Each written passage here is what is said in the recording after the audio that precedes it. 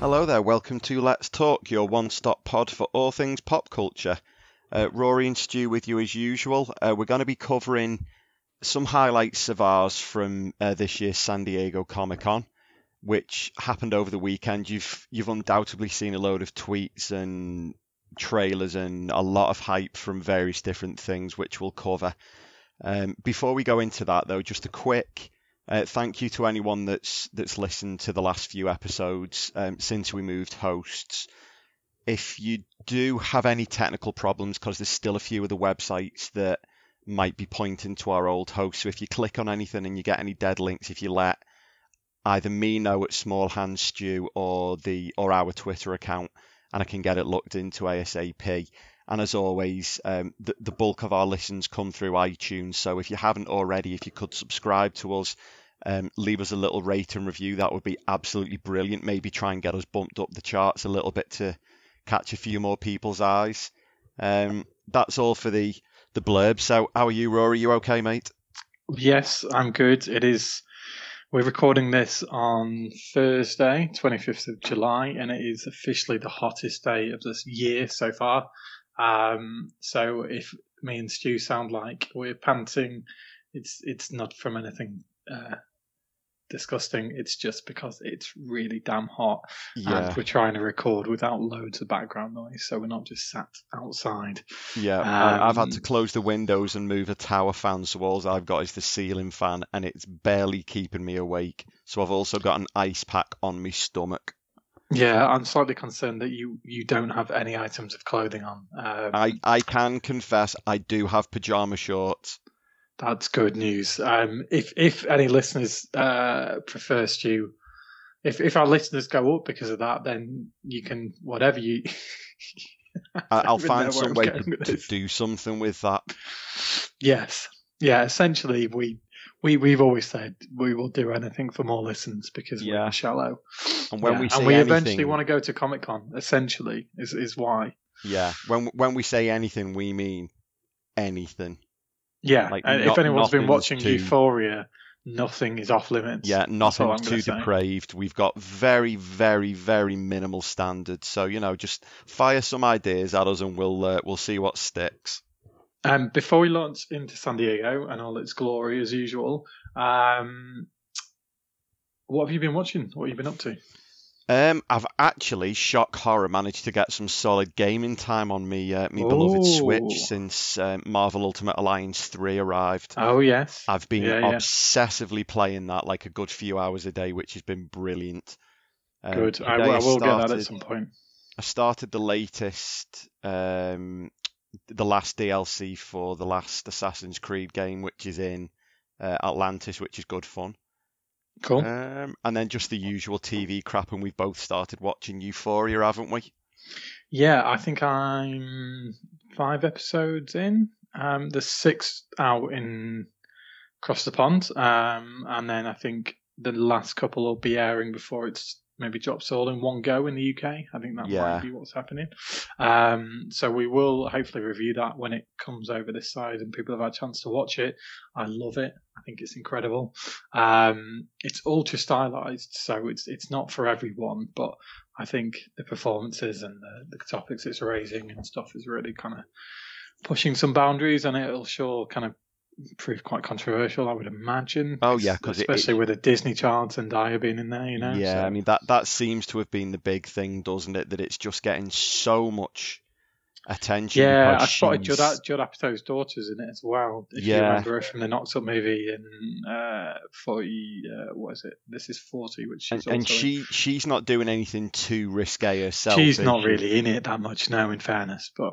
She's There's just some one of the good people in it, characters. and quite a lot of good new people in it. Actually, I was quite impressed. It's a really quite interesting take, and I think it's along the same lines as 13 Reasons Why in a lot of guises, but I think it's a lot more sophisticated and grown up, and different people working on it. So very HBO, if that makes sense, because they certainly have a very polished kind of production. So no, that's good. I've been watching that.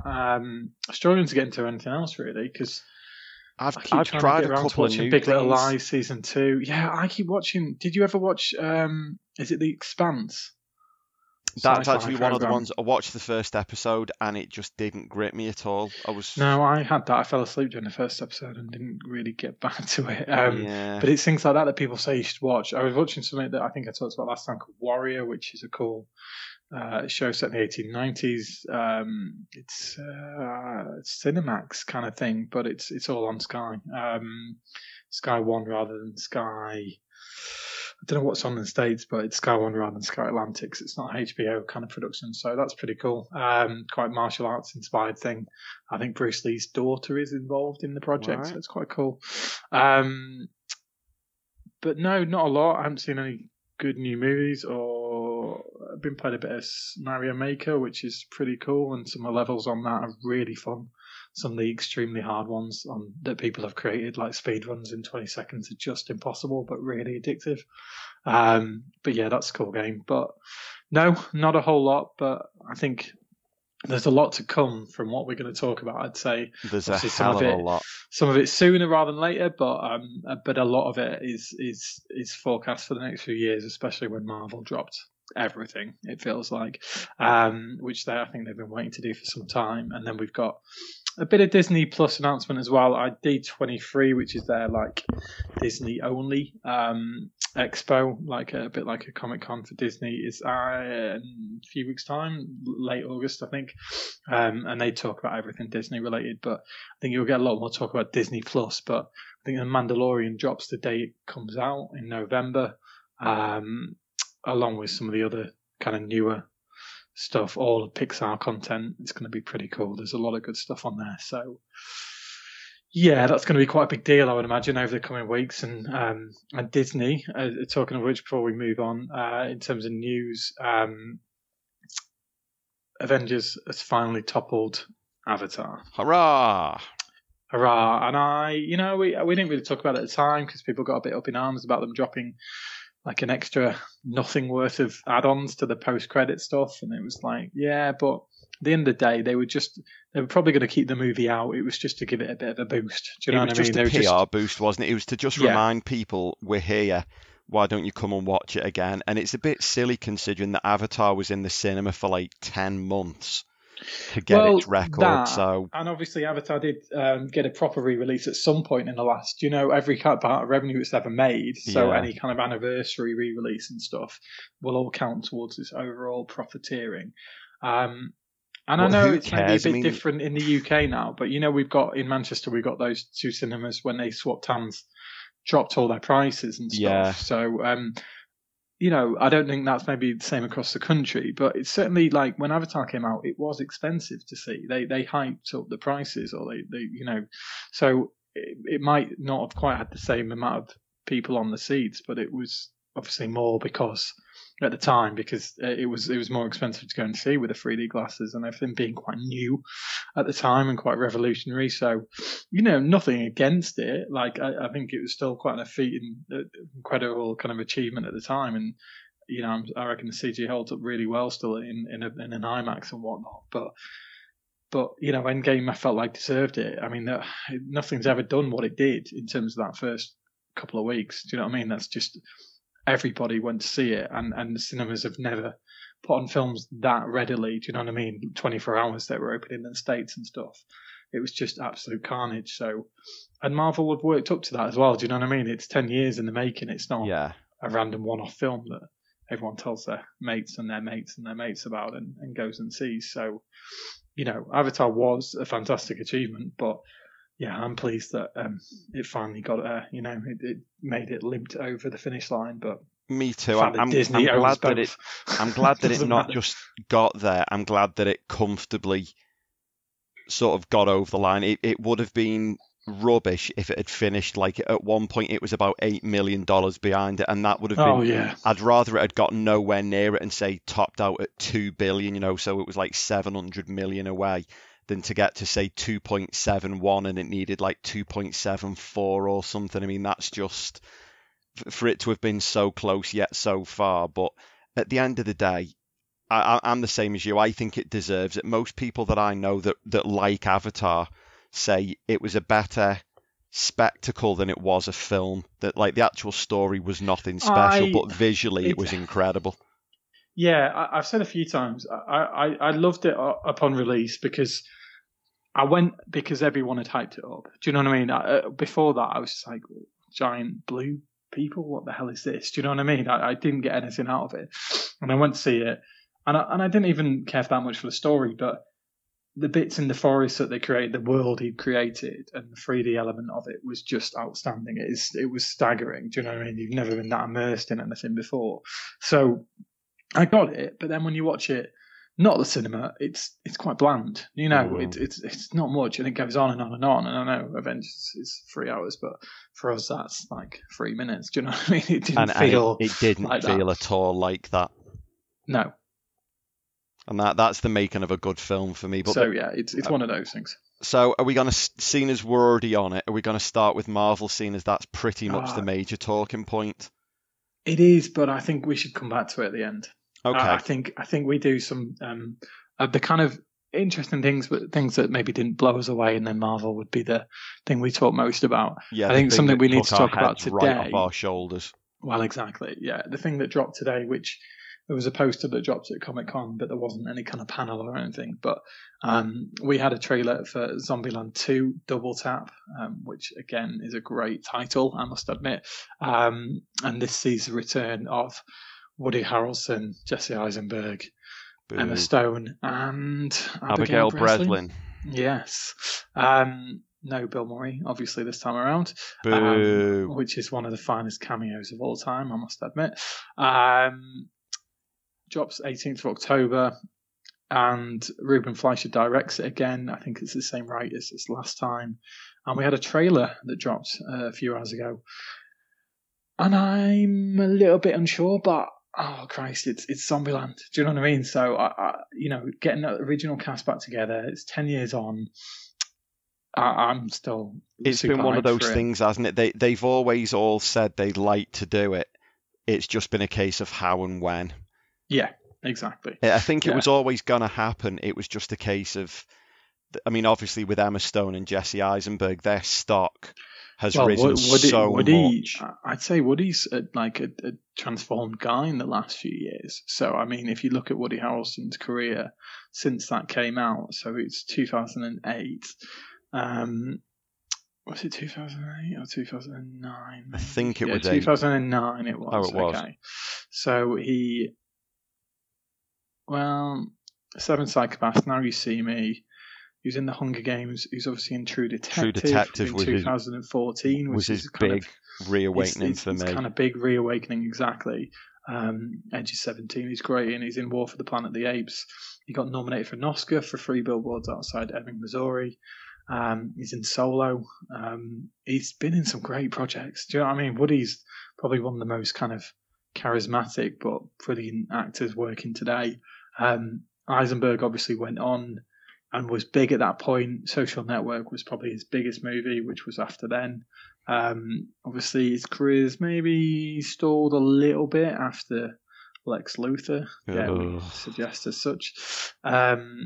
Which again, it was just the wrong choice. Do you know what I mean? It was the wrong choice, and it was the wrong script of the wrong type of Lex Luthor. Bryan Cranston wanted to do it, man. Do you know what I mean? Like, think about it. That's anyway. Just infuriating, knowing that Bryan Cranston was the guy they wanted and they couldn't make it happen. Yeah, exactly. Bryan fucking Cranston. They went for someone so polar opposite. It's just bizarre. You really couldn't have gone from one extreme to the other. They must have been casting with a dartboard with just random pictures that they found on Google of male actors. Yeah. Because to go from someone so intense and bald and like raspy voice like Bryan Cranston to go to quite a weedy, curly-haired, nerdy type is just so bizarre. But hey, Abigail Breslin, obviously she was just a kid in this. I mean, she was 13 at the time. She's only 23 now, so she's kind of got a whole career ahead of her. And then, I mean, if we're talking about the major star of that's happened is Emma Stone. You will obviously have not seen La La Land and will never see La La Land, let's be perfectly honest. But, I think all of us have a minor or major obsession with Emma Stone these days. Yeah. I mean, that's just logical. That's logical. I think you'd really quite like The Favourite because It's utterly batshit crazy. I know it's a period drama, but it's just wildly hilarious and it's really good. But she's great in that. Obviously, she's in Birdman. Have you seen Birdman? You really should watch Birdman. I've not, but I do keep meaning to watch it. Michael Keaton's in it, and Ed Norton, and obviously she is. Michael Keaton's kind of a riff on Batman. It's really good actually. It's pretty out there, but it's really good.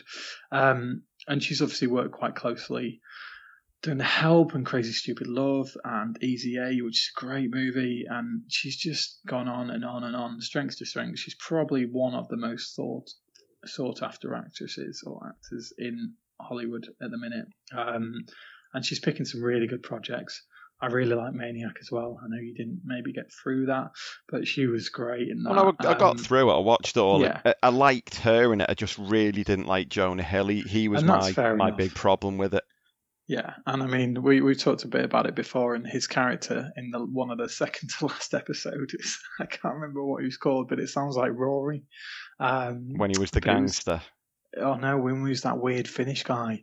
When he was the gangster, that was all kinds of weird as well. I must admit, though, he directed his first movie called Mid-90s that I think you'd really like. And it came out, I don't even know if it's on a streaming platform yet. It kind of got a low indie release, but it's set in the 90s and it's about a kid skater who kind of goes off the rails, but it's got a really good 90s soundtrack. Kind of grunge kind of soundtrack. It's good. It's that's really interesting good to me. I am a sucker for a good soundtrack. Yeah, I think you'd love it. But it's interesting. The projects they've all worked on have just kind of gone from strength to strength, really. And so for all four of them to sign up again for this, Zombieland is one of my favourite films of all time. And there is a scene in the trailer when a zombie gets crushed or destroyed by a combine harvester, which is just genius. That was by far my favourite bit because it was ridiculously graphic. If that's not Zombie Kill of the Week, I don't know what is. Do you know what Nothing I mean? will ever be Zombie Kill of the Week when Daryl dragged a zombie out the back of the car and slammed his head in the boot. See, that's pretty epic. Zombie Kill of the Week in the first Zombieland when the nun rings the bell on the door to the church and someone drops a grand piano on a zombie's head is pretty epic as well, I must admit. I think we could do it at some point as like a topic choice, but the opening sequence to Zombieland is one of the finest opening sequences to any movie ever. It's that, I can't remember what the song is, but it's a heavy metal song. And it's when just the whole world is going to shit, basically. And there's a fat kid running on the NFL pitch, being chased and eaten. And then there's carnage in all the cities, and there's blood and guts. And then there's the demonic children who are chasing the mother, like they've just come from a kid's party. It's just genius. And then that intro where you've got all this talk about all the rules that Jesse Eisenberg talks about, like double tap, obviously, and cardio. And always wear your seatbelt. Which we see in the trailer. It's so well put together, the original film. It's so well produced, so well edited. It's such a fun movie. I just hope they recapture some of that spirit. And the trailer looks a lot of fun. Do you know what I mean? I think the main thing is the fun aspect, isn't it? It's a zombie film that really doesn't take itself seriously at all. Oh, not in the slightest. I mean, they go to a bloody fun fair in the first one. Do you know what I mean? That's the major mission in the film, is eventually to get to a fun fair. And all he cares about is getting his Twinkies. Oh, God, the Twinkies. That's all it's about, when he Twinkies. shoots the box of Twinkies and it's got like... I'll pick the buckshot out of it for you and stuff. It's like, oh, mate. And he goes really angry because they get those coconut marshmallow things. He's just furious the snowballs. Those. It's just genius. There's a lot of good elements in that first film. I mean, it's almost perfection. So I'm hoping, I think we should both go and see this. I think we should see it together. I think it'd be a lot of fun. That works for me. I definitely want to go and see it just because the first one was such a good film. And we don't get many comedies anymore. And I think Woody just brings he was so good. I mean, the love of killing zombies. I mean, what he says in that first film is that, you know, he grabs a pair of shears at one point, and when he hits the guy over the head with a banjo in the supermarket, and it's just perfect, man. There's so many good sequences. So yeah, I'm looking forward to it, and hopefully, I don't know how much more they've got to introduce, but I think they'll, after 10 years, they've probably got enough up their sleeve. They have wanted to make it for a lot of years, so I'm glad they managed to do it properly and not mess it up. It was a failed attempt at a TV show, which none of them had any involvement in, and I'm glad that just kind of died a death. Do you know what I mean? Because it didn't have any place. It was just trying to go off the back of the original anti-zombie kind of popularity, but I'm glad zombies have kind of died down a little bit, which actually leads us on to season 10. Almost seamlessly. Almost as though it was planned. It wasn't. No, of course it wasn't. We don't do planning. No. Season 10. I mean, Michonne's last season. Obviously, Danai Gurira is going to go on to be in Black Panther 2, and her stock is on the rise. She has definitely outgrown The Walking Dead. As had, I thought, Andrew Lincoln before he signed on for 2 TV movies. I'm a bit sick of the spin-offs. I lost touch with Fear the Walking Dead because it was all a bit shit, to be honest. And they really didn't know who were their best characters or what to do with them. The writing just wasn't good, because again, it was Scott Gimple, wasn't it, as showrunner, and he really lost his way. And obviously, the last season of The Walking Dead, we had a new showrunner. If you remember her name, you've done very well. But she did bring a lot to the table. They did reinvent everything a little bit. They hit the reset button. They moved the timeline twice, I think. Which is, quite significant. And, it's kind of been a difficult show for them, because they're trying to keep it going, but it feels like it needs to be taken out the back of the barn now and just put it out of its misery. They've had the slump. They're pulling out of it. Logic says it's going to slump again, and that'll just kill off the rest of the viewership, I think. You can't keep getting so bad, because it did get really bad, didn't it? And they did hemorrhage a lot of viewers. Yeah. And if it goes downhill again, season 8 probably was the low point, or no, season 9.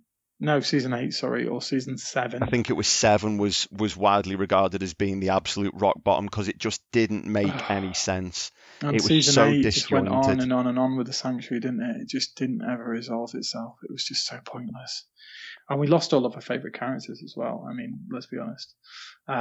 So it was difficult. We did talk about the last season, and we gave it a lot of good praise for what it did right.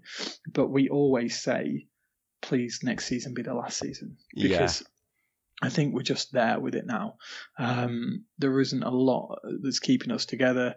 From the trailer, they are weighing into the Daryl and Carol being best mates and spending more time together, which is smart, because they're the two characters we like together. And they've got some of the best chemistry. It's always been those two that have had the real good chemistry, because Daryl was the one that really pulled Carol out, wasn't he, when she was really in a downward spiral, and then in turn she's done the same for him.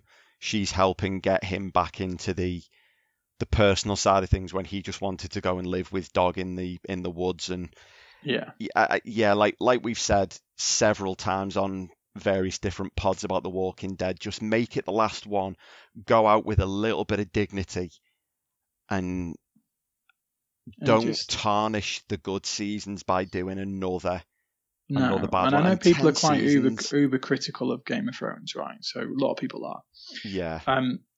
But they kind of knew when they were done, as much as maybe they could have done a little bit more. There wasn't another season left. Do you know what I mean? Let's be honest. Not without intentionally dragging it out. Just but there might have been a few more episodes left, but there wasn't many more seasons. It would have become, and Game of Thrones never got boring, because it never seemed to repeat the same pattern. That was what was clever about Game of Thrones. It was always an evolving, moving piece, because what they did is, when it got, maybe if it had lulled, it would have stayed in one place too long. And the only time it ever did that was the season with the High Sparrow, which is 5 or 6, where they stayed in King's Landing probably a little bit too long. Yeah. And it just became a little bit familiar and a bit dull. And as soon as that happened, you get episodes 9 and 10 of that season, which were 2 of the finest episodes ever. And doesn't it feel weird that we're talking about Comic-Con and we're not talking about a new season of Game of Thrones? It's pretty bizarre. But like I'm saying, all I'm saying is Game of Thrones always changed. And what it did well is it obviously shot in multiple locations, so it had that. You were always in a different place. It could jump timelines. Where The Walking Dead, the only exciting thing it's done is made it snow, and that was for one episode. Mm. And I think that's a little bit sad that for such a high-ranking show that AMC have never really pushed the budget. They've obviously done really good effects. The zombies always look incredible. Do you know what I mean? But they've never really moved locations. They've never really explored anywhere else. And obviously in this trailer, they're looking at going out to sea and going west, which is the first time we've ever seen that happen. But my fear is they're going west and they'll meet up with the Fear the Walking Dead lot, and then it'll just be something else. Do you know what I mean? It's like that would be awful. I just please, when they rebooted it, I just wasn't sure what they would do. But now they're trying to reintroduce new characters and younger characters and this and that.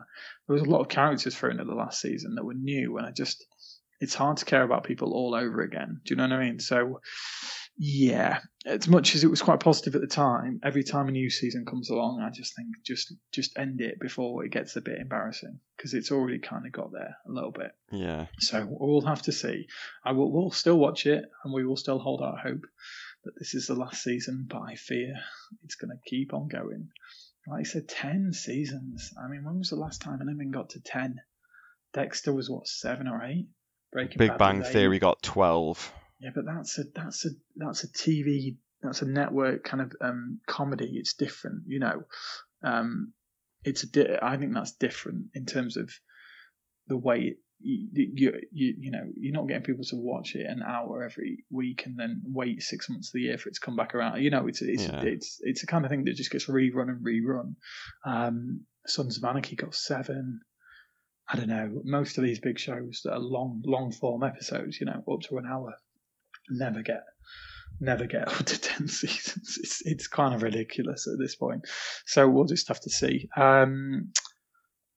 Watchmen, another adaptation, is coming. HBO project that's been greenlit for quite a long time. Probably been in the works for probably about a year or so now.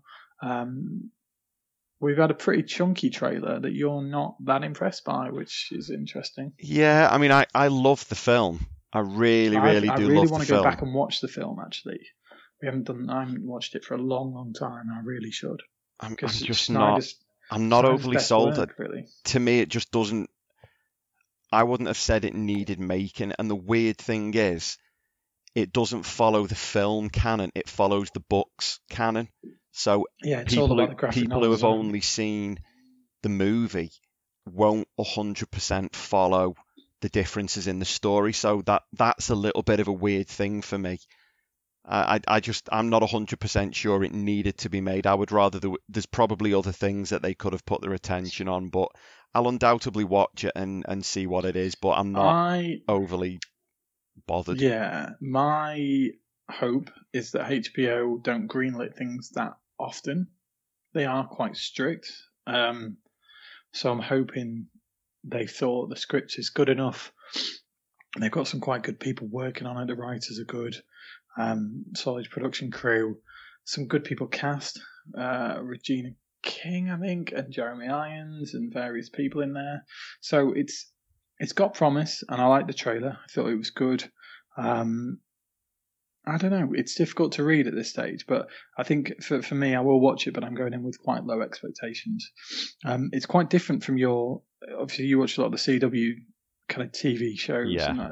And this looks grittier and a bit darker. Well, it's got to be, because the subject material is the epitome of darkness and grit and violence and gratuitous pretty much everything. Exactly. We did see little bits from the CW shows, but they're not really showing that much away because they're gearing up for Crisis on Infinite Earths, and basically all of their trailers involved a lot more retrospective views over their past seasons, because they're building up to the end of Arrow, which is going to be a huge part of Crisis. The only thing that's really come out from that is that LaMonica Garrett, who plays the Monitor, is also set to be playing the Anti-Monitor as well, which anyone who's read Crisis on Infinite Earths will not be surprised by that, because it's all about the Anti-Monitor. The one thing I would say about The Watchmen before we quickly move on is Damon Lindelof is the writer. So that's why it got a lot of hype, because he is quite well established. So he wrote Lost. So he was the kind of major kind of creator of Lost. But he also wrote things like Star Trek Into Darkness and World War Z. And The Leftovers, which is a really good program, and that's really quite dark subject matter. It's got a little bit of vibes about Infinity War, because it's what happens when X amount of the population just disappears and what happens afterwards. So it's a little bit like a series of what happens at the beginning of Endgame for that first hour. Yeah. Really good. But he's quite well known as being a kind of dynamic sci-fi kind of writer. So I think he's the one that heavily pitched it, and he's the one that wanted to get it made. So there's some promise there. Do you know what I mean? If you're getting a good writer on, that's half the battle, I think, with some of these TV shows. So, I mean, it's only half the battle. There's still a lot more to get right. But, yeah, fingers crossed with that. What was I going to say? I think TV shows are hard now because there's so much choice. Like we say what we've been watching, but we also talk about it's hard to get into stuff because there's a new show that drops on every different streaming network every couple of days, week. Yeah. And it's like everything demands your attention. So, I mean, me and you will always go and watch. What we always did was always watch the Marvel Netflix stuff and binge that, and obviously Stranger Things and Game of Thrones and the really well-established stuff. You watch all the CW stuff, which I used to, but it's, again, really quite hard to keep up all the time. But then there's other big TV shows, HBO are all doing stuff, and all the kind of BBCs and Channel 4s and ITVs are producing high quality content now. And then we've got other players coming on board. So it's really difficult, to be honest, to keep up with everything. And you do need to be gripped by something. Everyone recommends, go and watch this, go and watch this. And I'm like, I watch a bit of it and I'm going, I don't really fancy this. Do you know what I mean? Just because you fancy it doesn't mean I will. Yeah. And it's been tough to get things to grip my attention. So I'm hoping some of the stuff that comes along soon is that kind of instant grab, because did you watch a little bit? What's that Class thing called? Is it Dead Class or something? Deadly Class. Deadly Class. Is it any good? Because I might watch it, but I got it recommended to me. So I've watched the first episode and I kind of want to watch more, but like today I've had some like spaces where I could watch a TV show, and I've just found myself going and watching YouTube videos and stuff like that. So it's not gripped me that much. Not like, where, oh God, I need to try and fit, like Euphoria. I watched the first 4 episodes in 2 days because I was desperate to watch it. It was okay, but I can't say that like it really hooked me in.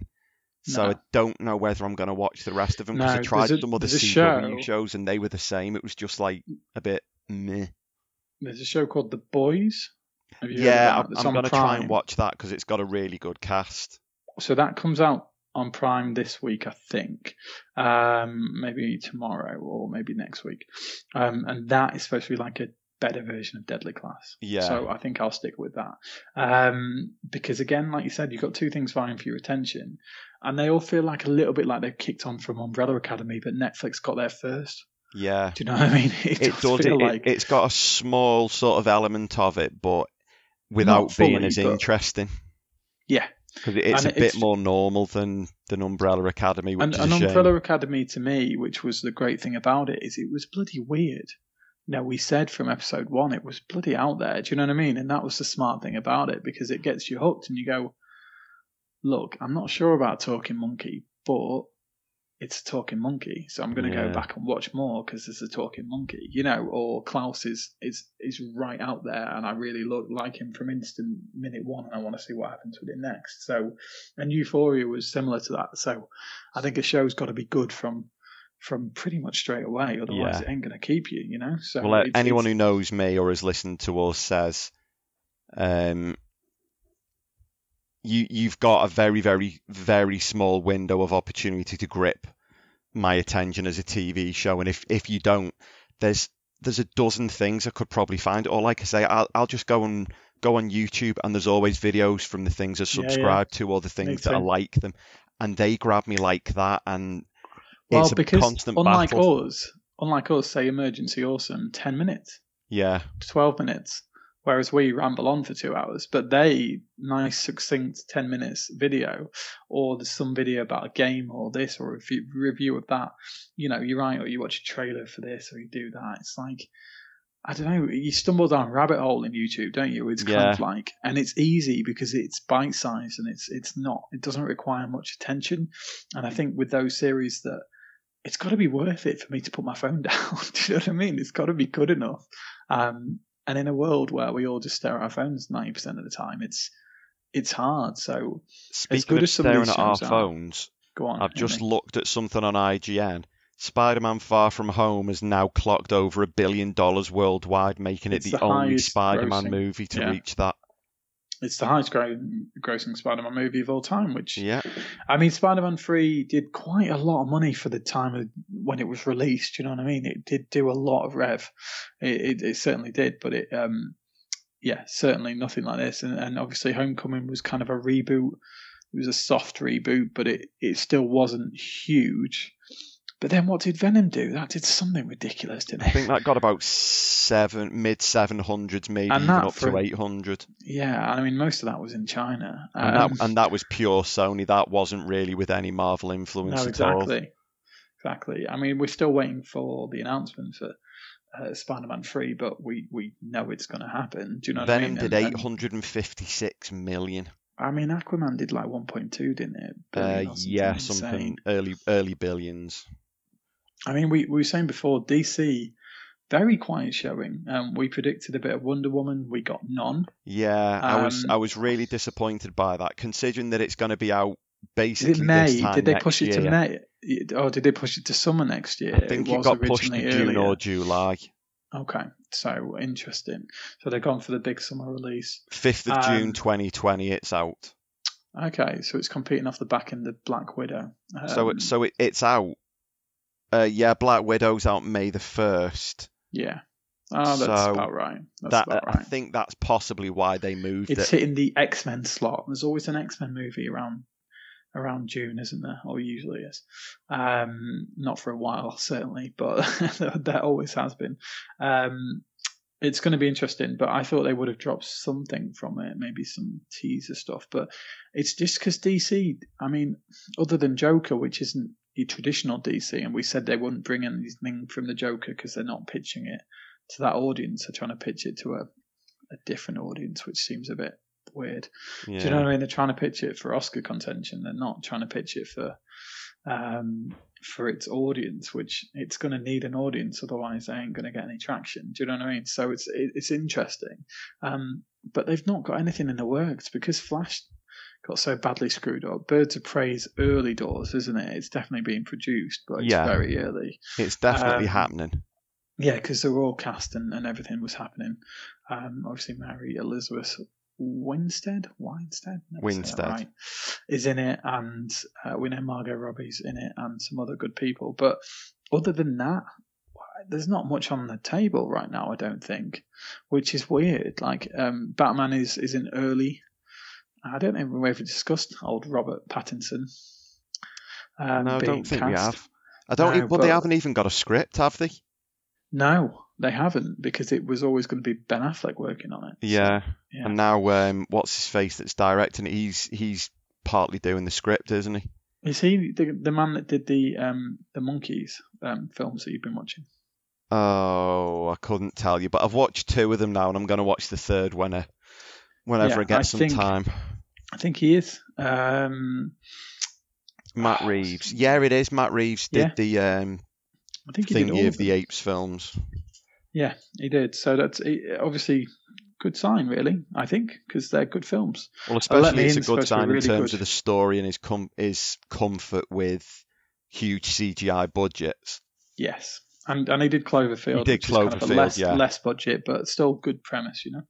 And in terms of having the sort of suspense and horror thriller aspect to it, which the Batman's supposed to be like, because it's meant to be a bit more film noir, looking at his detective stuff, so it should be a bit less cheesy, a bit less.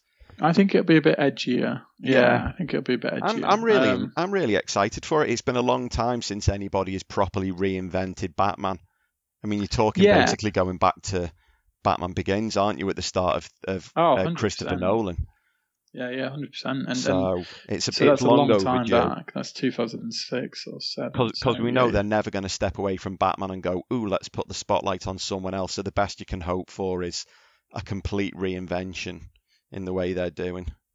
And I think of the two people, it was going to be Robert Pattinson, and I haven't seen that much of his work since, obviously, the movies that shan't be named. But I think he's doing this to not fund his indie career, but he makes high-end indie films. Do you know what I mean? He's supposed to be very good. But I've seen pretty much nothing of his, but people who watch a lot more cinema than me have said, if you ignore those films, which we won't talk about because they're just hideous, yes, he's actually supposed to be very talented with a very, very good range, lots of emotion, certainly range. It's just that I've happened seen a couple to be of in his those projects. films, and they were very, very poorly written, very, very poorly conceived ideas, and he just wasn't able to show his range because he had to be this morose glitter vampire, werewolf, whatever. Yeah. And people who, like I say, people who know more than me have said this is a brilliant move, and I'm inclined to trust their opinions until I've seen otherwise. Yeah, the other guy that was going to be, it was very close, was Nicholas Hoult. So those two were in the running together. Now Nicholas Hoult, obviously, what's he called? The Young Beast. In X-Men. Has done a lot of good projects. Mad Max Fury Road, which is confirmed to be getting 2 sequels. I must admit, you might eventually watch one of those. I'll try and watch the first film by the time the third one comes out. Yeah, bring it on. That's one of those deals, like if you're not married by 40, we'll be like in a Zimmer frame married. doing this podcast when we're like 86 and you'll have finally watched it, you know. I have to find a hearing aid compatible headset. But it's one of those things. It's Nicholas Hoult, I think, would have been an interesting choice as well. I've heard a couple of people pitch him as being Superman. I think he'd be a good Clark Kent. I don't see him as Superman, but then I didn't see Zachary Levi as Shazam. And Levi was perfect as Shazam. He was brilliant. He really I mean, at the end of the day, you can bulk up in a gym with the right personal trainer and the right diet. And Levi wasn't entirely bulked up. Some of that was CGI. Or the suit, well, it was the suit was yeah. padded in certain areas, but he was cut underneath that. I mean, don't get me wrong. He wasn't Jason Momoa good, but no, he wasn't Holt's a bit surprising, but he's got a better build than people like to. He's just not ever done. He does a mixture of roles. He's a talented actor. He always has been. So you don't just see him walking around shirtless on beaches, like you would with, say, The Rock or someone like that. He's exactly. Generally a fan of clothes. It's like Chris Hemsworth. It's like a natural thing for his films to be topless at some point or another. I'm sure in Men in Black at some point, for some random reason, he was topless. We've got to start moving on to Marvel stuff now because I'm getting too excited.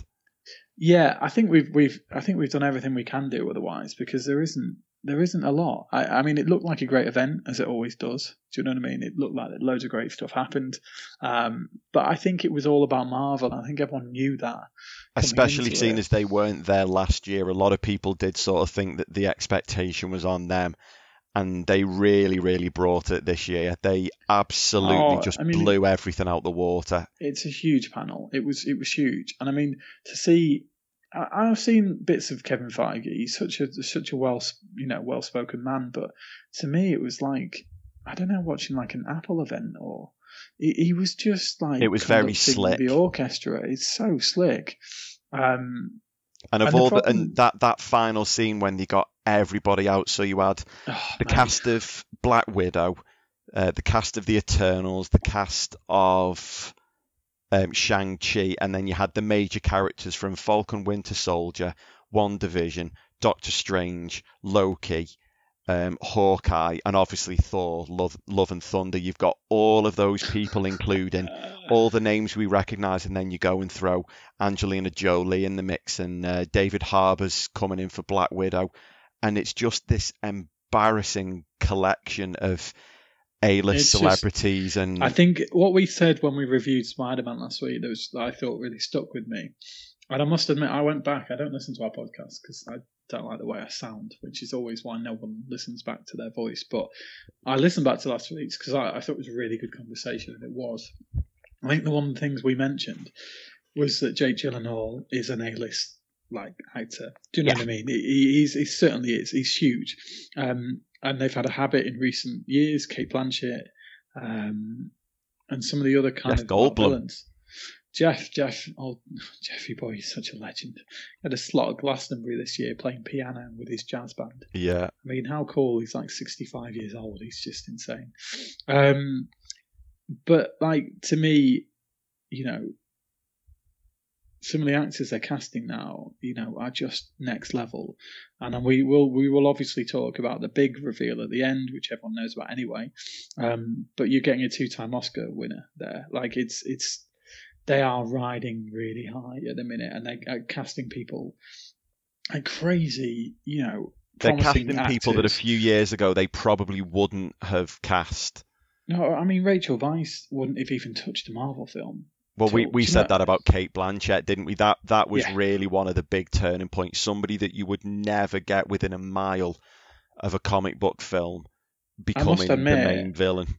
So there's been footage of the Black Widow film shown at Comic-Con, which we haven't seen yet because I think it's kind of not uncut, but it's raw. It's fully embargoed. They're allowed to talk about it, but they've said that footage will never be.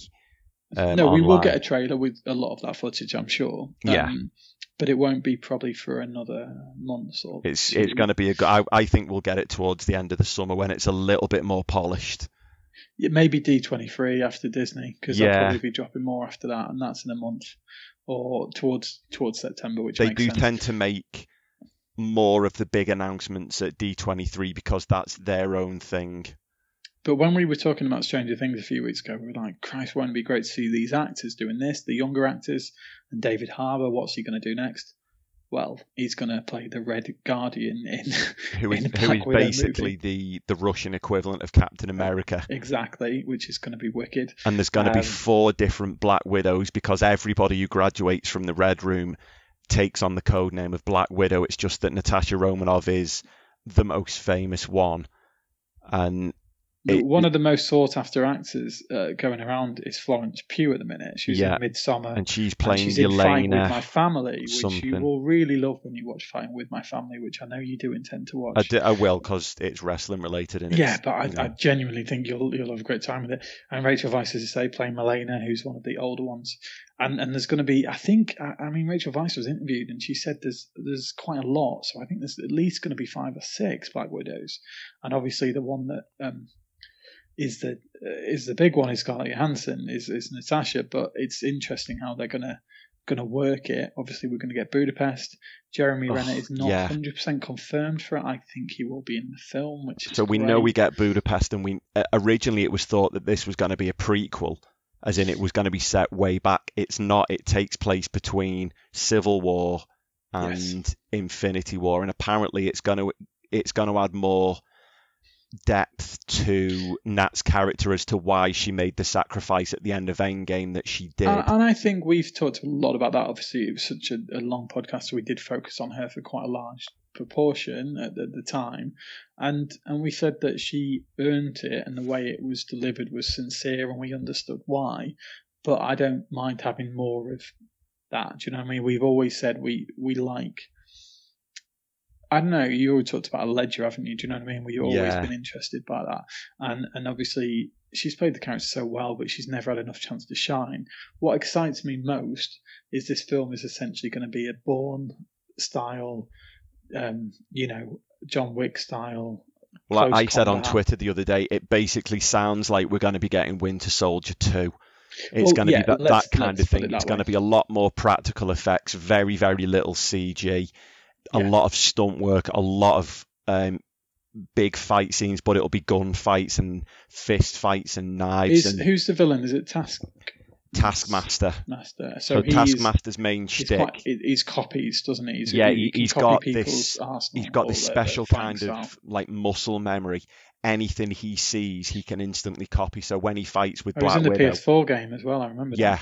He will be able to copy her fighting style, and that's why he's so difficult. Because then you've got to be thinking, are fighting in a completely different style than you normally do. And obviously all the mid-fight. Black Widows are very much regimented and trained to fight in a certain way. So Yeah, that's exactly. cool. And he'll be able to pick it up like that, and he'll be able to parry and block everything she does. And it just sounds like it's going to be It's really going to be more good. psychological than just about him, though. That's the feeling. Do you know what I mean? It's going to be a little bit. Well, yeah, because not the Red dark, Guardian and Nat used to be involved. So I don't know whether they were romantically involved or if they were just like assassin partners, but she's very much seen as, for obvious reasons, she's a traitor to her country and to the whole program. So that's why the Florence Pugh, I forget the surname, it's Yelena something, is so pissed off with it because like she was her idol or something when she was a young Black Widow. And then everyone sees her and she's on telly fighting with the Avengers. You know, she's fighting with Captain America, the literal symbol of everything that she was created to hate. And it does sound like it's going to be psychological and maybe a little bit darker as well, because it is going to be dealing with some very heavy stuff to do with the Red Room and how the Black Widows are actually created. I think there'll be edges. You've never seen the Bourne saga, have you? I've seen the first two.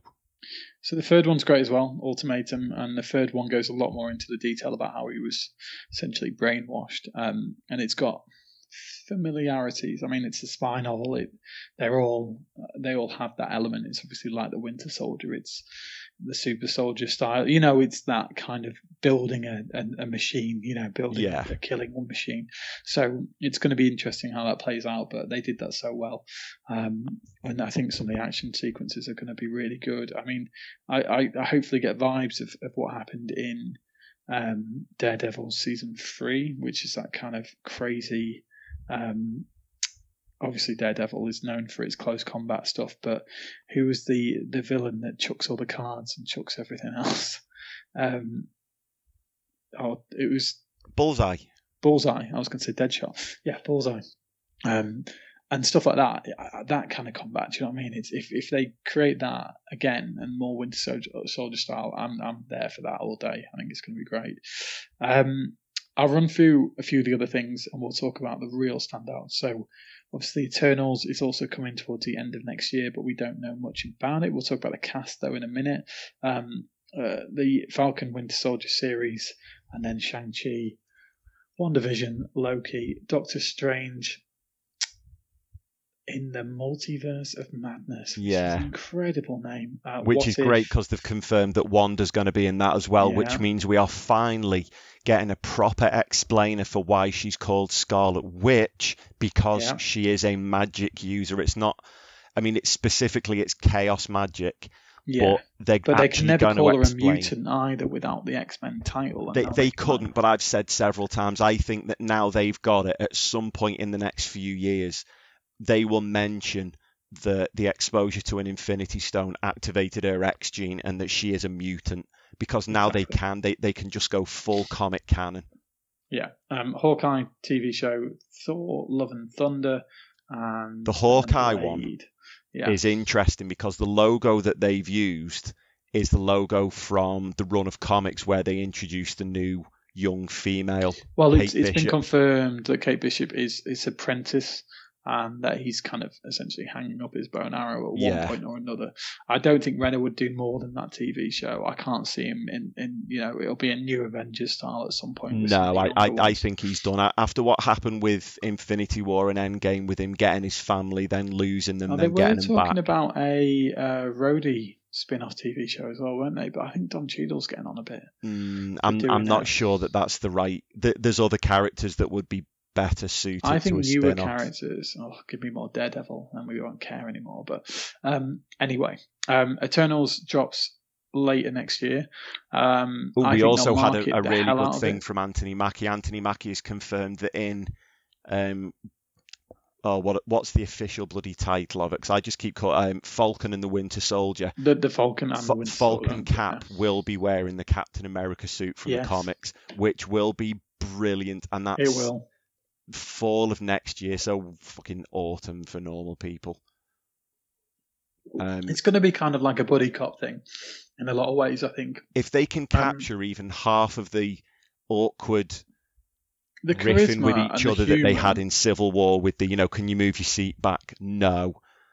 just I mean, how and the stubborn they fight are. with Spider-Man is genius in that film, obviously, and also probably my favourite scene, like you mentioned, is when they're in the back of the VW Beetle and Steve is And when he's getting off kissing with Sharon and they're both just exactly. nodding along like, yeah, It's just, boy. they're just like his buddies, and they're fighting over who's his bestest buddy. No, I'm his exactly. best friend. No, I'm his best friend. I can just see it really working. I think it's going to be great. And they played on that at Comic-Con as well, because Mackie came on carrying the shield, gives it to Sebastian Stan, and then after about 3 seconds goes, no, that's enough. Give it back. I've said loads of times as well, I always want more Sebastian Stan. I just think, as good as the Winter Soldier's been, he's such a cool guy and he's such a good actor. I just don't think we've always had enough of him. Do you know what I mean? Because he's kind of on the peripheral. He's one of the sub ones. I know obviously he's got his pretty wicked arm, and then he's great with weapons, but they've not focused on him as a main character like Iron Man or Captain America or Hulk, or do you know what I mean? So understandably, but I always want more. So I think this Disney Plus idea is a good way of getting us more. It's a good way of getting more of both of them, because it'll give us more of an introduction to Sam Wilson as Captain America before we then see him as Cap in a film, either an Avengers film or a cameo in a different one, or whatever, some other kind of ensemble film in the future. Yeah. Shang-Chi is interesting. Project looks really good. They've cast a couple of good people. The director I know nothing about. So no, I'm going into this one like he's extremely well known for his martial arts. I've got a feeling it leans a little bit into some of the Doctor Strange stuff. Obviously, the more traditional aspects of Doctor Strange in what they were doing in Hong Kong and that aspect of things, and in the place in Kathmandu or Nepal, which I can't remember the name of. But what I read about Shang-Chi recently is that Shang-Chi teams up with Daredevil to capture the Punisher at some point, and it just got me super excited that might happen in a future film if they decide to go down that way, if it's popular and it works. And I do think martial arts will work well in the MCU. And it's going to be intriguing, but the villain in that is who's the one that Trevor Slattery, who's the it's the Mandarin. Yeah. So but this is meant to be the real Mandarin, because they had that really short post-credit scene where the Mandarin is in prison and he sort of confirms that the real Mandarin does exist and they were just borrowing his name. Yeah. And they obviously had in mind that at some point in the future they were going to do the real Mandarin, and it'll be nice to see it done properly, because they've always hinted at it with the terrorist group being called the Ten Rings in the first Iron Man film. Yeah. And it just seems like it was a bit ambitious to do that for such a new franchise, whereas now, 22 films and something like $15 billion later, they're pretty confident and comfortable that they can do these things, and it'll be well films, received. And I'll be honest, I think Doctor Strange will be a big budget film because it'll heavily into the effects. Obviously, Eternals might do as well, but they're obviously introducing a lot of new property. The Disney Plus stuff will feed into some of the storylines, but not directly. Well, they've said everything that happens on Disney Plus, it's all in the same universe as the main MCU, and there will be crossover. So things that happen in the shows will relate. But I would imagine the films won't rely on you to watch the shows, because they never demand that of people. Do you know what I mean? They never quite ever say you have to watch a TV show to know what's going to happen to this character.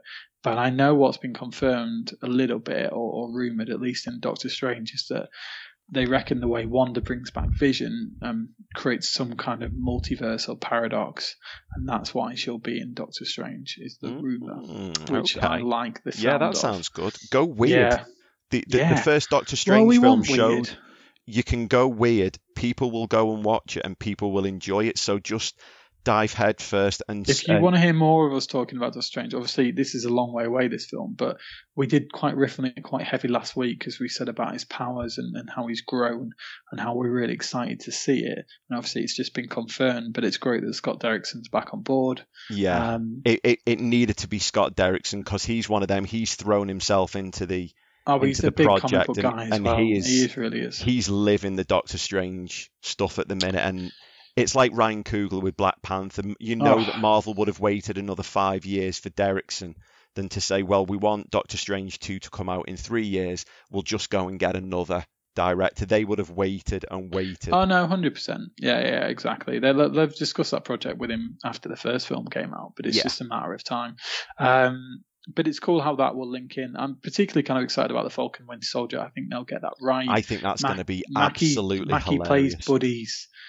You know, he plays that well. He's a good actor. He's got a lot to offer. So I think they could do that really well. Shang-Chi is a good unknown quantity because I think good martial arts films can attract people no matter what. Do you know what I mean? It's and there aren't that many. The Raid is the standout of the last few years, but you know we love the action in Daredevil. You know the close combat martial arts stuff that they introduced. So I think if they can do that on a slightly bigger budget and a bigger scale, that will be pretty awesome.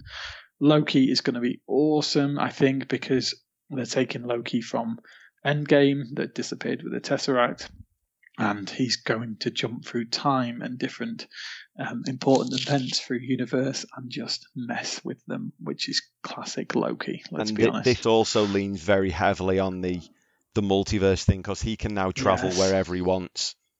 And so Hiddleston is just so perfect in that role, as we've always said. Do you know what I mean? It's and it really sounds great because it's a way of keeping him in the MCU technically without having to bring him back and really piss everyone off and lose the impact of his death. His death was significant. We said that. Vision didn't feel so much because we didn't care that much about the character, although we did wear very good knitwear. Yeah, he had an extensive knitwear collection, which of course we are huge fans of. Yes, exactly. Not in this heat, I must add, but in any other climate. What If, you can probably fill me on a bit more because I only read briefly.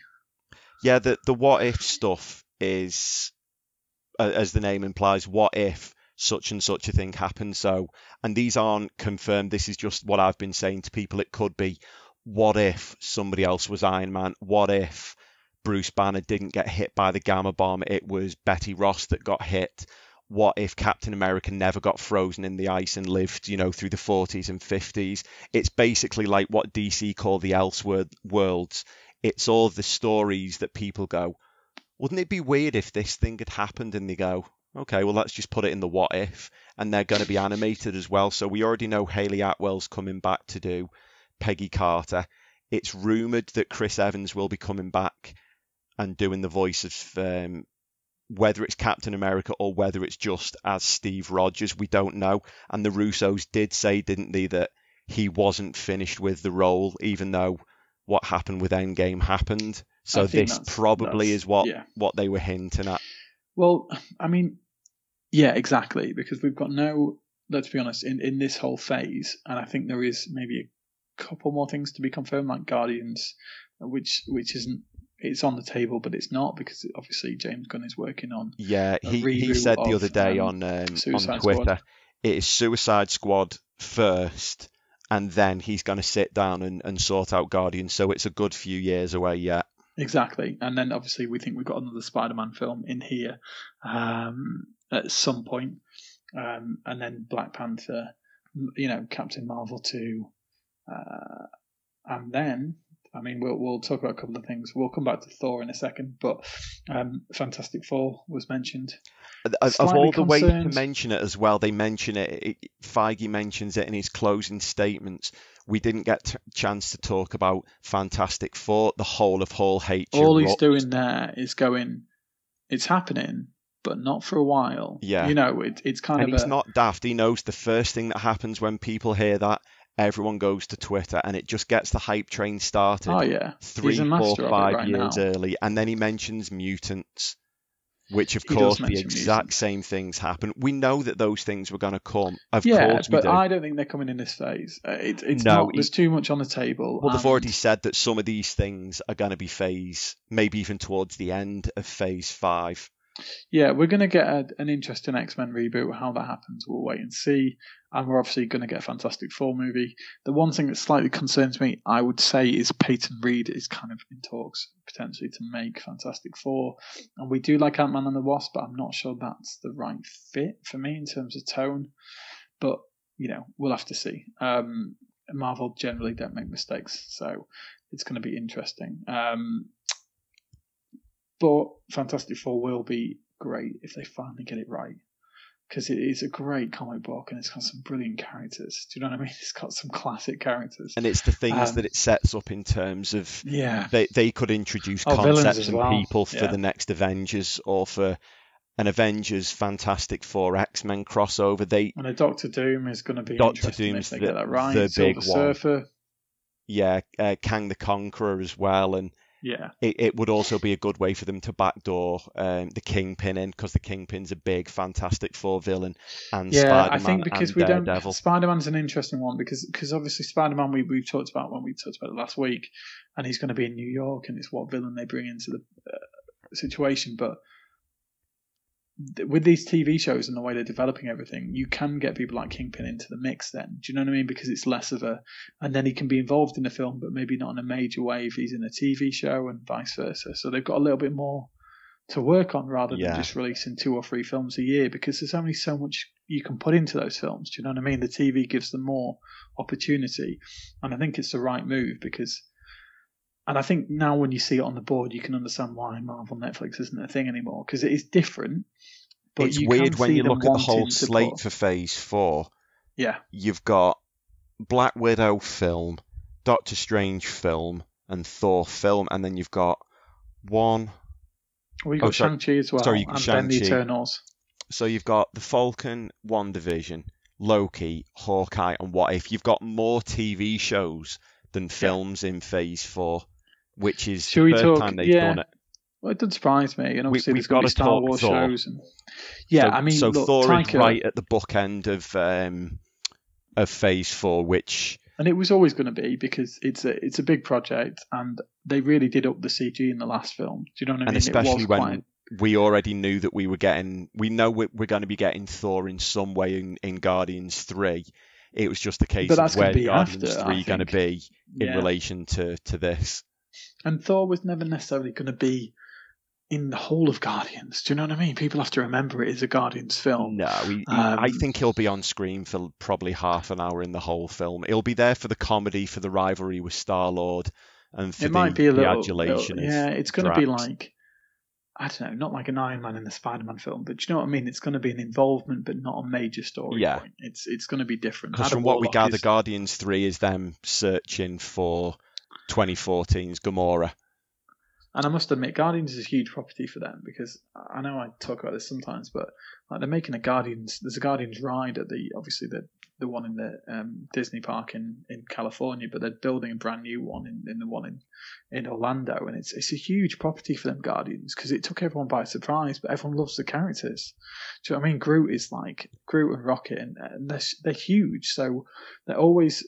I think the James Gunn thing was a bit of a distraction, but they're always going to have made this film. They are huge characters for them. Do you know what I mean? They love them. I think they're potential to keep making films if they wanted to, because there's so much story they can tell with them. And because the Guardian team is known for having a bit of a rotating lineup, so they can just take 2 people out and bring 2 new ones in, and it's not going to feel weird there. You know, Avengers, they're all established, but you brought in a random new character, the Guardians, you wouldn't care. No. Like Mantis just fit in, and it didn't really feel awkward. Because the Guardians are all random weird characters anyway, so it's really on point, isn't it? Whereas, like you say, with the Avengers, it's got to be done carefully. Random weird characters, we should talk about Taika Waititi. He is the most random weird person you'll ever find, and I couldn't be more happy that he's so happy. Did you see the pictures he was taking? When they brought Portman out on that, and when they brought Mahershala Ali out, it's just like the best picture I've ever seen. He is a fan. He really he's a massive is fan. A fan. Have you seen the trailer for his Jojo Rabbit film that's dropping later this year? No. Where he plays Hitler that we talked about last week. No, I remember you telling me about it. It's a bit Wes Anderson. It looks really out there, but it's really funny, the trailer, so I think it'll work. But Scarlett Johansson's in it and some really good people. So, but Taika is just such a kind of weird and wonderful man. And I think his Thor film, is going to be perfect. I mean, I love the graphics on the logo on that one, along with Doctor Strange. It just looks like an 80s power metal band, doesn't it? It looks like Flash Gordon to me, or Streets of Rage. Or to me, it just has that looks like a Bay album Area cover for like metal band logo like Iron. Metallica or Megadeth or Slayer. Yeah, I It's can like see that as well. if it was Love and Thunder, you'd be thinking, oh, sweet, when's the album coming out? It sounds a bit glam rock. Do you know what I mean? It Yeah. sounds like something, one of those kind of 70s, 80s bands. And it's one of them, if they couldn't have got Taika on board, Marvel wouldn't have made another Thor film. Hemsworth wasn't coming back for another one. He said, if they get Waititi on board, I'll do as many Thor films as they want me to do.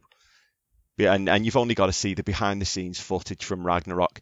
He's there as the director, and he should be the consummate professional. And he's the one that's pissing around and making everyone laugh and trying to get Jeff Goldblum to do stupid things and changing accents. And obviously this means Korg's going to be back, which is the best news ever. Oh, Korg and Meek. Yeah. Give me all Korg and Meek. Where's give their me a spin-off Luis show? and Korg spin-off, man. I don't think they've got a budget to do a whole Korg show, to be honest. Imagine. I imagine it's CG. With Just that, do a but- few webisodes of it, just like shit, 8 we minutes. can get a Louise spin-off on Disney Plus. Yeah, Why is this not happening? Luis and Korg just sitting Oh, around man. telling stories about the whole MCU. Can What If just be What If? What if Um, Luis was one of the Watchers that Stan or Lee was what with? What if Louise just did all of Stan Lee's cameos? Yeah. Deadpool. What if I didn't Korg even turned talk out about to be the Deadpool. god of the Deadpool Marvel will universe? probably never be on the slate, actually, I don't think, with Deadpool. I think they'll treat it differently. No, they've said he's never going to be part of the main MCU. He's going to be in his own little corner. And I said before on Twitter, I think now, with the announcement of the B word, they'll have the MCU and then there'll be this dark, shadowy corner where they're technically MCU characters they can mention and reference main plot It's interesting, lines, but you know, they'll never because cross. Fox don't fully own the rights to some of these characters. It's another studio that they have got an agreement with, which Disney's going to take over the agreement for. But I can't remember who it is. But they also were part of the ones that got the Wanda and the fast kid. I can't remember his name. Quicksilver. Yeah, they were part of what got them into the MCU because they gave Marvel the rights because they weren't being used by Fox at the time. So it's interesting how these deals all work and how long they last for. I guess they last like 100 years or something like a lease. You know, it's kind of crazy how it happens. But yeah, I think there's a lot of scope. There's so many characters with the X-Men.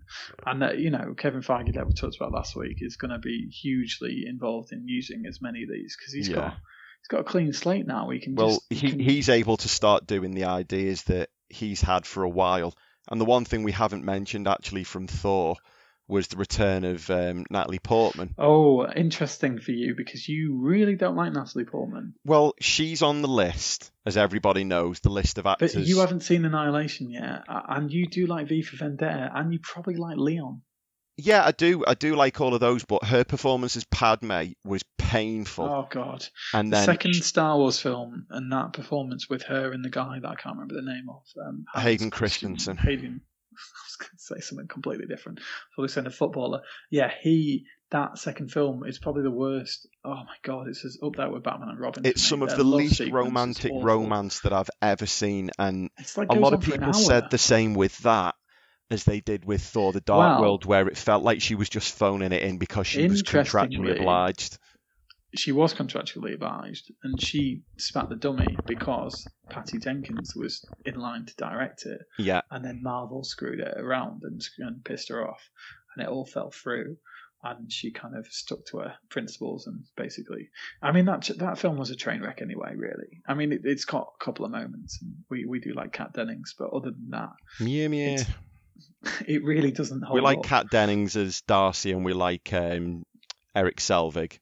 Yes, oh, we do. But yeah, the positive spin to put on it is it goes to show how highly Feige and Marvel think of her, that they've brought her back for this. And I give her a bit of credit for coming back as well because, you know, she's not stupid. Obviously, Marvel are a good thing, but she has she doesn't have to do this. Do you know what I mean? It would be by choice. It would be to work with Taika. And I think we talked about you briefly talked about it before with, you know, Chris Hemsworth wouldn't have come back without Taika. Equally, obviously, Taika wouldn't have been interested in doing this without Hemsworth. It's all part and parcel of the game, you know. It all works in tandem. But I think what he feels is he can probably there's more to explore with Hemsworth, because he was only just scratching the surface, because he really had to change the character from that second Thor film, which really wasn't good, to reinvent the character. Obviously, this comedic style character, but and now he's going to have to do the same with Jane Foster, because he's going to have to reinvent her anyway to fit with this new I fully style. trust him, because he is. He's also going to have to reinvent her, because as we know, and as Taika so eloquently demonstrated, we will see the comic story adaptation where Jane Foster becomes Thor, not Lady Thor or female Thor.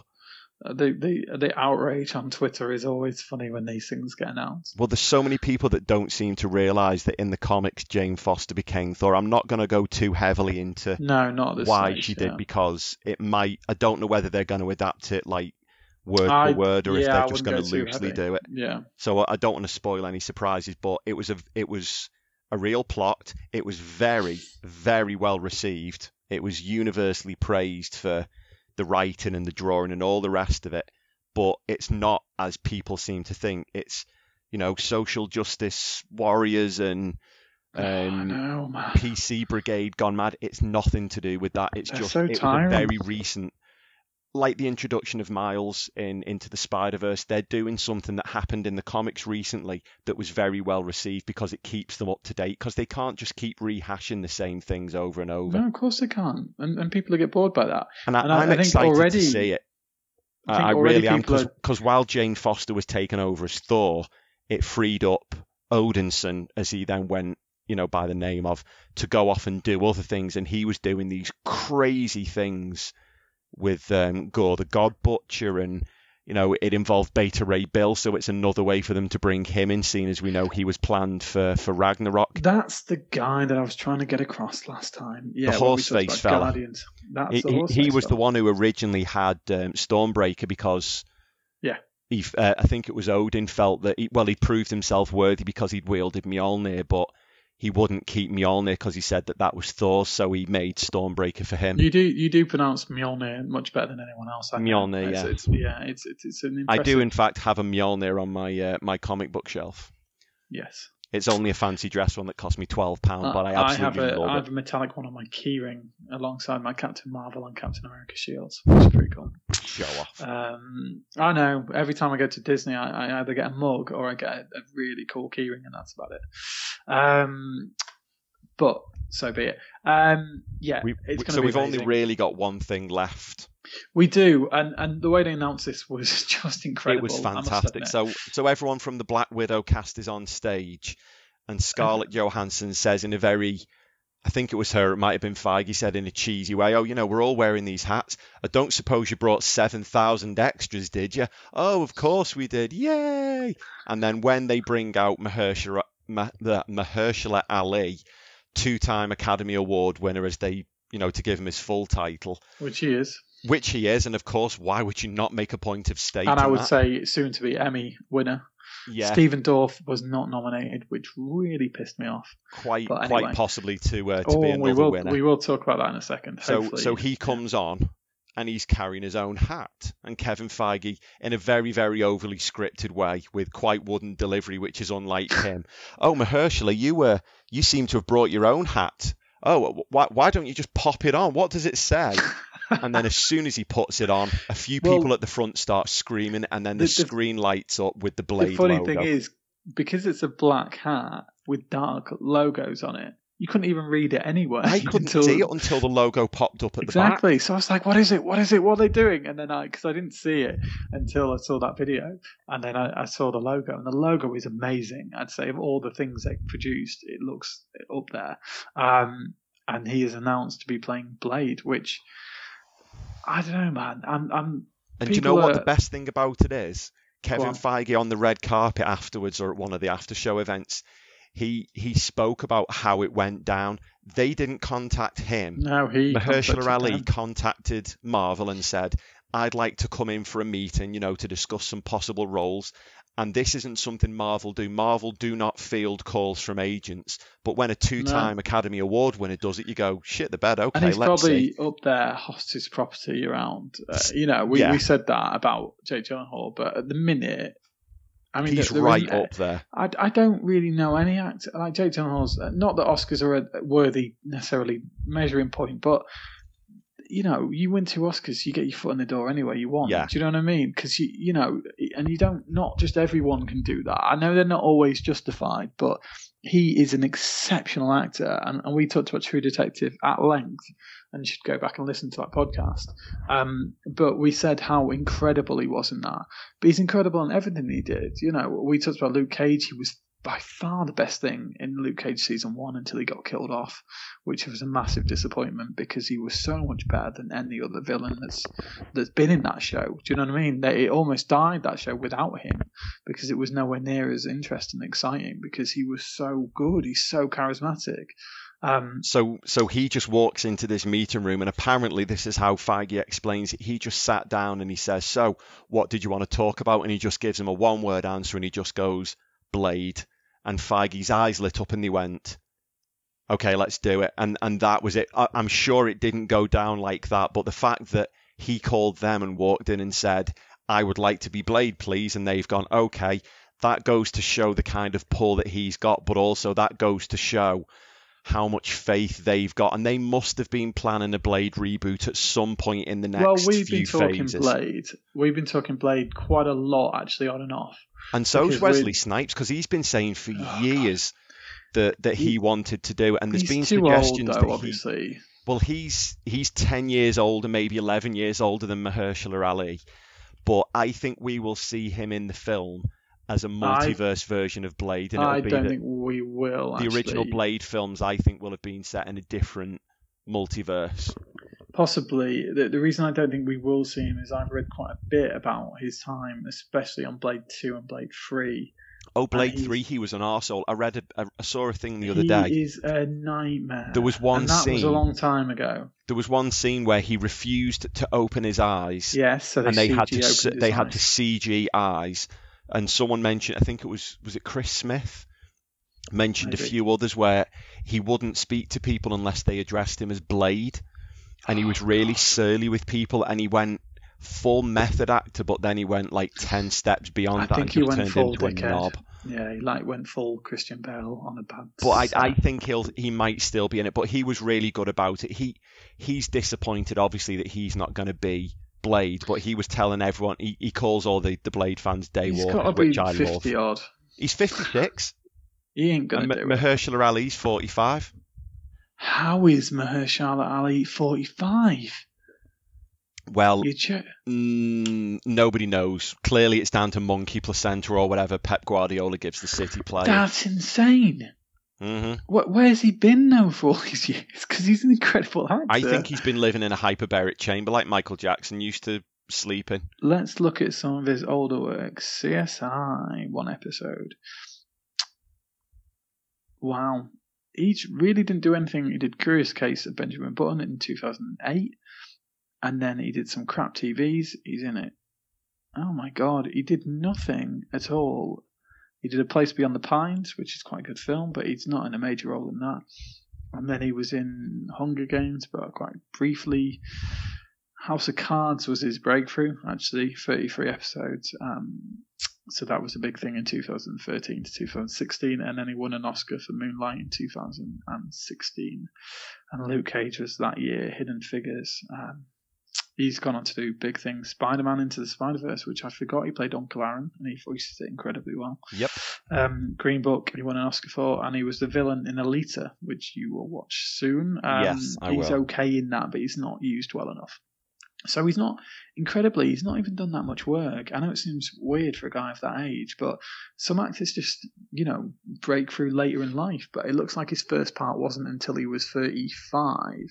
And he's only really kind of kicked in the last 3 or 4 years. So, but he, like you said, to win 2 Oscars in that time and likely win an Emmy and the rest of it, he's just flying. I mean, won BAFTAs and Golden Globes as well and all that kind of stuff. So, yeah, it's a great role. I think we talked about a couple of others we would have been interested in, a good martial artist, but I think he's got potential. The guy can seemingly do anything he wants to do. And he's not method, but he'll go full into it. Do you know what I mean? And then they've got a long time to work on this project to make it work. But the one thing I was really hoping, because Stephen Dorff is in the original Blade, obviously, quite famously, and I'm hoping in some way or form, if it is rebooted, he can just come back in as an older villain or a member of the council or whatever it is, just kind of as a tip of the hat a little bit, if Wesley Snipes is thrown in as well, and also because they were so good together in True Detective.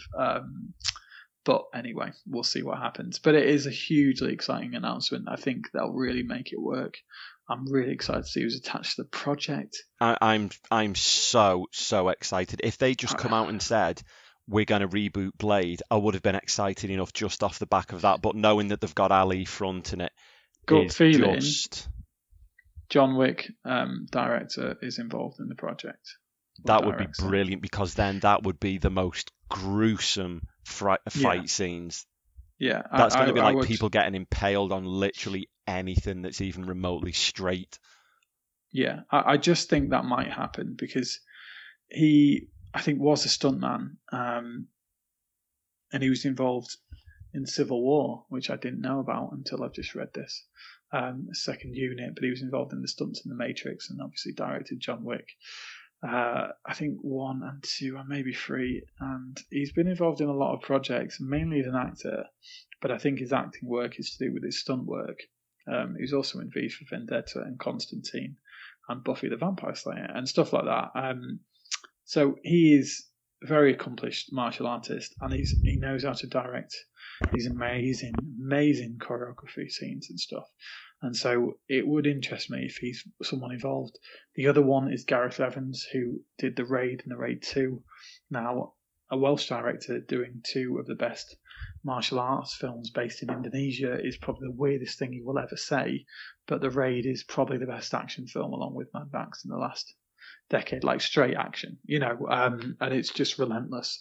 And so if they get these kind of people who are really big names, but in their own field, and get them involved in Blade, I want a real, I don't know. The original Blade is an incredible film. I haven't seen the sequels enough in recent years to remember them, but I know one of them isn't great. The third one. Yes. Blade is that the Reynolds 3, one?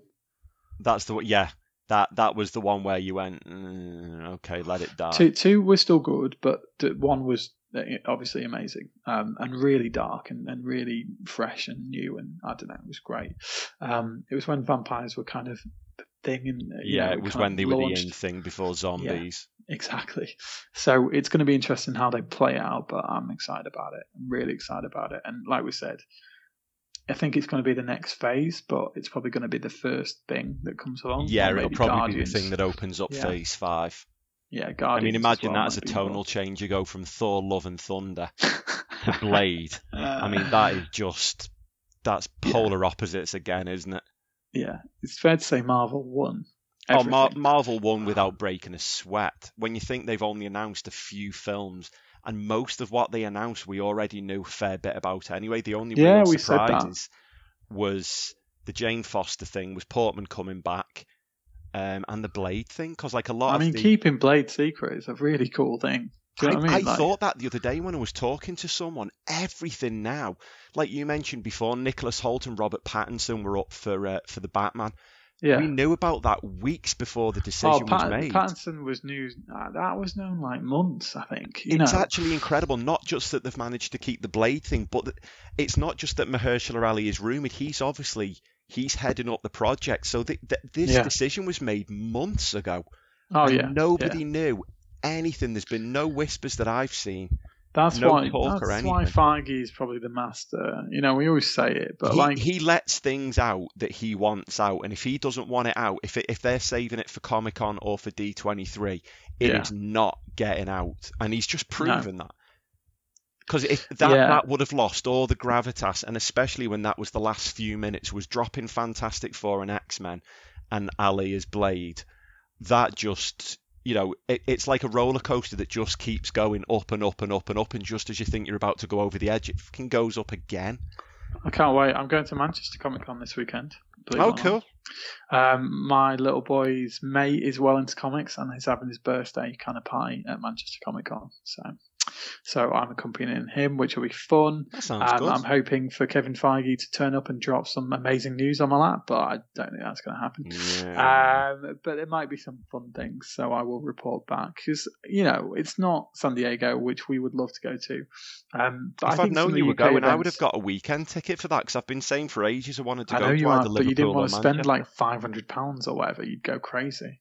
Yeah, well, I'm all Yeah. right because I'm officially off Pops now. Off the pops. Yeah, I Yeah. actually am able to look at them now without shaking nervously and thinking, well, just one. If just they sell one's Lego, okay. I'm screwed. Let's. Oh put it yeah, that way. you'll be remortgaging your house Yeah. whilst getting a After that shopping trolley Stranger full of Things Lego. Lego set, which set me back an awful lot of money, but it's Yeah. worth every penny. The only San thing they'd have to Diego worry Lego- about now is if they, for some reason, they had those Daredevil suits that are going for like $50,000. If one of them was there, I might be in Imagine trouble. we just go, right, next show we're going to Skype, and you'd be like, why the hell does Rory want to Skype? Like, record it, video record it, put it on YouTube. Why the hell? And I just rock up and I'm full Daredevil suit. Not that it would fit me anyway. It might be a bit baggy. Yeah, well, I think the other, maybe that might be porking out of it. And he's quite a trim man. Is what's his He's our face. Charlie. Yeah, good old Charlie. Please bring him back at some point. We've always talked about the guys that enter into the film realm from the TV stuff. He is good enough. We him need and John him to go the other Bernthal. way. Him and John Bernthal are good enough, legitimately. Oh, and so's Kristen Ritter. I Yeah, mean, Kristen she Ritter is a is. movie star. Yeah, she is. You could And transplant Deborah those Ann three. Wolf as well, and also Kingpin, man. If you do not consider that, Well, I think you're missing a Vincent trick. D'Onofrio has spoken about it a few times because he's really good with fan engagement on Twitter. He is. He's amazing. And yeah. he has said he would love to star in a Spider-Man film opposite Tom Holland. And if he ever gets a sniff that that's possible, I guarantee he'd be all over that like, a white suit on the Kingpin. I think the only thing with Kingpin, he's very different. Vincent D'Onofrio is obviously very different tonally from what we're used to in that happy-go-lucky Spider-Verse. Do you know what I mean? He's so like what we'd probably see as the Norman Osborn. He would be the guy that you'd have him getting, say, He's Bullseye, like Bane, isn't he? He's like they did in Series 3. Character. He would be Yeah. the brains, and he would have somebody else doing the brawn. And Oh, yeah, that's what he certainly. does in the comics. Very often, the Kingpin doesn't get his Oh, hands dirty. He's like the. I was going to say president. Well, he's but like the quarterback, isn't he? Because you've read quite a bit of Daredevil over the last year or two, certainly. haven't you? So yeah. It's more for me. It's more having that presence that's the manipulator, and overseer of things, and kind of an influencer from what his decisions are. And it on the surface doesn't really get his hands dirty, but obviously we know the reality, and they played that out so well in the show that we do hope to see Daredevil do crossover at some point. I think of all the characters, he's got the most chance. I think it will Kingpin. happen. All we know is nothing can happen for 3 years because of the contracts with Netflix. Yeah, and I think we could see a TV element come in and maybe film element come in. I'm still hoping Sony. I mean, obviously they're pushing ahead with. I don't dare say it, but the vampire one that they're going to do, and a Venom sequel, and Morbius the Living Vampire. Yes, I didn't want to say it with because I Jared knew you'd Leto. roll your eyes. Oh my god, they were shooting that in Manchester, by the way. Believe me, I'm not going down to watch. No, it was a while ago, but I remember all the women in the office were quite interested in Jared Leto. But still, Sony obviously got big plans with all this stuff, and then they're going to do a lot with the Sony animations and the Spider-Verse stuff, where they're going to do multiple things with that, which is great. But I just kind of want them to give the rights to Disney and then just leave it alone then, please, so we can actually get Spider-Man fully versed, because I do worry it's gonna, if the contract changes, or I don't know, it works the way it is now, but I'd like to see Spider-Man at the kind of forefront along with Black Panther and Captain Marvel, maybe in the new Avengers or whatever we do next. Yeah, maybe that'll still happen, but it's just interesting how it goes about. We will see. There's plenty to come, but I mean, like we said, Marvel dropped the biggest, yeah. They just brought it, like we keep saying, and it's amazing. Really, really good. Sorry, it's just started to absolutely chuck it down here, so I think there's a storm coming in. Well, that's a good note for us to end on then. Marvel wins SDCC. They did. Again, as we mentioned Comfortably. at the start, if you could subscribe, rate and review on iTunes and Spotify and what have you, that would be brilliant. We should be back with you next week. Thanks for listening and take it easy.